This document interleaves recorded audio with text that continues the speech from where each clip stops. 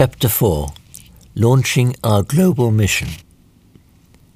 Following God's path with no thought for my life. As soon as I was released from Sae-Dumon prison, I went to the Gapsa Buddhist temple on Mount Geryong in Chuncheong province. I needed to heal the wounds from my torture at Sae-Dumon prison.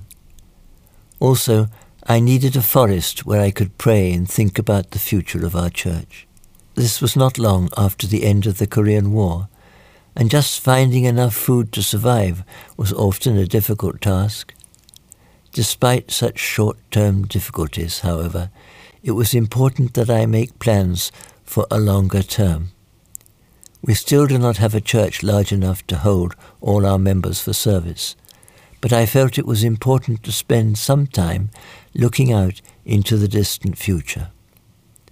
Following the collapse of Japanese colonial rule and the liberation of Korea in 1945, the two countries had not established diplomatic relations. Japan had not recognized the government of Seoul, and Korea considered Japan an enemy country. My belief was that when the situation of the world was considered, it was important for the two countries to resume contacts. A number of attempts were made to send a missionary to Japan, but these were unsuccessful. In the end, it was Bong Chun-che who accomplished this task. In 1958, I called Bong Chun-che to meet me on the mountain behind the Gapsa temple. "You need to go immediately to Japan," I said. "You will not be able to return to Korea until you have succeeded." "Yes," he replied without hesitation. We then sang the Korean Christian hymn whose words begin, "Called of God, we honor the call. Lord, we'll go wherever you say." We came down the mountain together in high spirits. He never asked how he is supposed to support himself in Japan or how he was supposed to begin his activities there. Bong Chun-che was that kind of audacious man. Travel to Japan was not allowed for most Koreans. His only option was to try to enter Japan even without a visa. He would need to endure many things.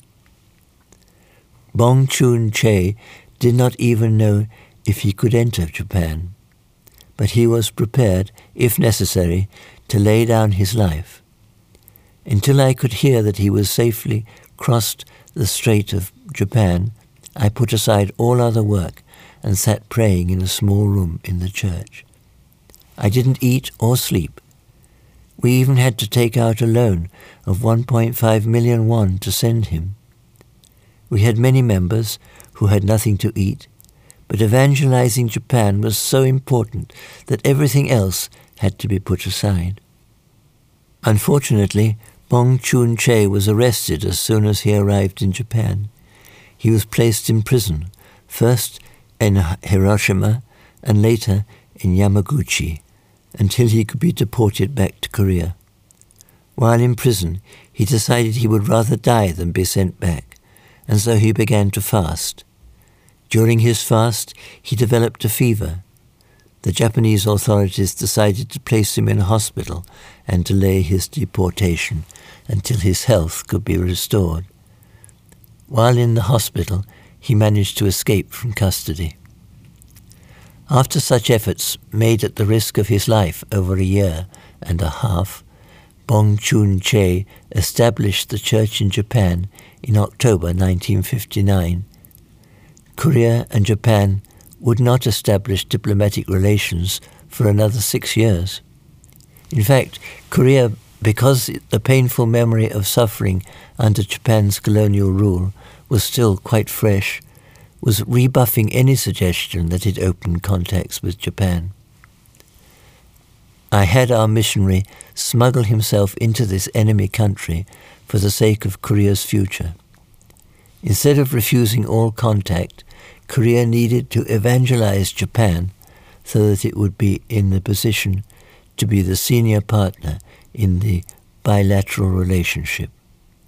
Korea was impoverished materially, so it needed to open a channel to the Japanese leadership, get Japan on its side, and then link itself to the United States. That was how Korea could survive. As a result of the successful effort to send a missionary to Japan, owing to Bong Chun-che's sacrifice, an exceptional youth leader named Osami Kuboki joined the church, together with a group of young people who followed him. The Japanese church became securely established as a result of this work. We sent missionaries to America in the following year. There was no visa trouble this time.